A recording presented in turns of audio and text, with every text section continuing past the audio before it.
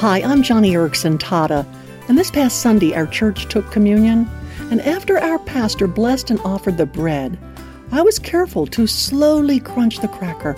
I wanted to hear it snap and feel my teeth grind and then pulverize it, because for me, it was a picture of Isaiah chapter 52, quote, "Just as there were many who were appalled at Jesus, his appearance was so disfigured beyond that of any man, and his form marred beyond human likeness.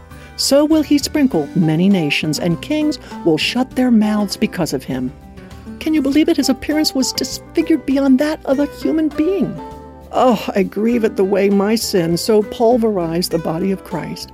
May it never be that you and I cling to the sins which hung Jesus on the cross like meat on a hook. Today and always, join me in living out the simple command of 1 Peter chapter 3, turn away from evil and do good.